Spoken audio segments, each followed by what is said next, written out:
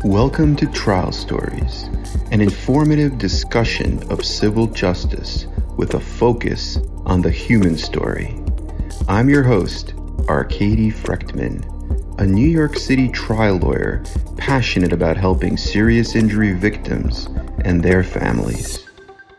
Hi everybody, good morning. My name is Arkady Frekhtman. I'm a personal injury trial lawyer here in New York City. And I wanted to do a video to really find out what a slip and fall case is worth and how you can determine how much compensation you could obtain in any kind of slip and fall, trip and fall, or premises liability case. So I think there are four things that we have to look at to determine how much a slip and fall case is worth. Number one, you have to look at the concept of notice. In New York, you have to prove notice, meaning the defendant, the person you're suing, whether it's a management company or a landlord, knew about the condition. So let's say there's a puddle on the floor, right? So you would have to show that somebody complained to the landlord and they said, oh yeah, we'll clean the puddle, and then they don't. And then some time passes from when you complained until the accident happens. Now they're liable. That's called actual notice. Another way is constructive notice. If someone just sees the puddle and some time goes by, like 5 hours, and then someone falls. Well, in 5 hours, you could argue somebody from the management should have found that puddle and should have cleaned it up. And the third way is caused and created. What that means is someone is actually mopping, like an employee, and he creates the puddle. Now you don't have to show that they knew about it because they're the ones who created the dangerous condition, right? And that's caused and created. So those are the three ways you can prove notice. And if you cannot prove notice, then you can't recover. The case will just get dismissed.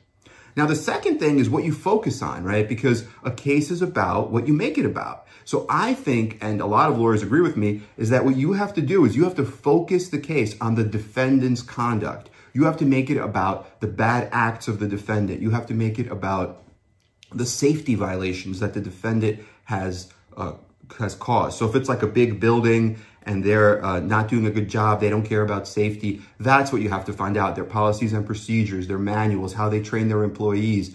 You have to get all this information because what they want to do, right? They want to make it all about the injured person. And there's already a bias that some people have, a feeling that people think, well, if you fell, it's your own fault. You should watch where you're going. So that's why, as an attorney who's building up this case, you have to make it all about the defendant's conduct, the safety violations, the policies and procedures that they should have done but didn't do, right? All those. And that's called also, some people call it a system failure, that the entire system either doesn't exist, they don't have a system, or it's a system failure because they say they're supposed to do X, but in reality, they don't do X. So what's going to happen? It's inevitable. They're going to have a system failure. And that's the kind of theme that you have to develop in these cases.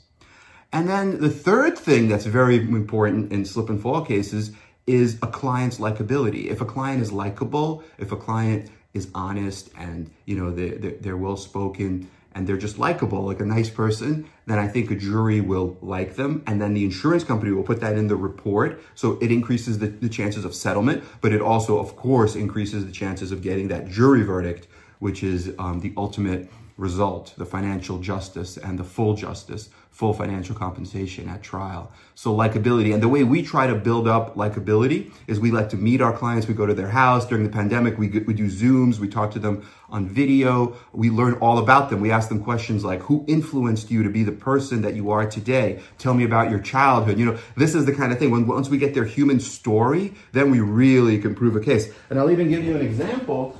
We have a book that I've been reading, and this is a book called Humans. This is a great book, Humans. And basically what he's doing is he's going around and he's telling a story. He's finding people on the street, like for example, these guys, a dad and his son, and he's saying stuff like, every single night I call my dad before I go to sleep and he tucks me in.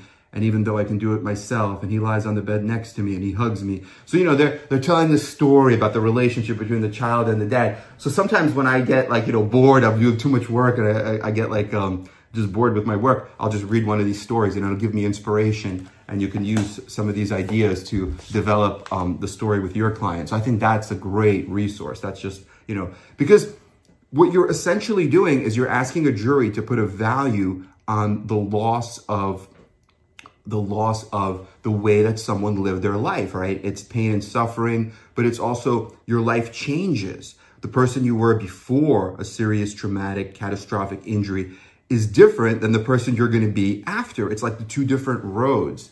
And to show that through stories, through photos, through reenactment, psychodrama, it's so powerful. So it's something I'm learning. It's something we're doing more and more of. And that's really huge. And then the fourth and final thing to determine how much a case will be worth is the attorney handling the case. You should look at their past verdicts. You should make sure that they have settlements. Like if you're trying to get, let's say, $100,000 or $500,000 on your case, make sure that the lawyer that's handling your case has gotten those results. And the insurance companies also keep tabs on lawyers, and they know which lawyers have always settled cases before and are afraid of going to trial. So then they're going to obviously give lower numbers to those lawyers, and they know which lawyers go to trial and get verdicts. I actually tried 7 cases to verdict in 2019 and 2020, right up until I think my last verdict or trial was February 3rd of 2020. So we're obviously not afraid to go to trial. So that's very, very important.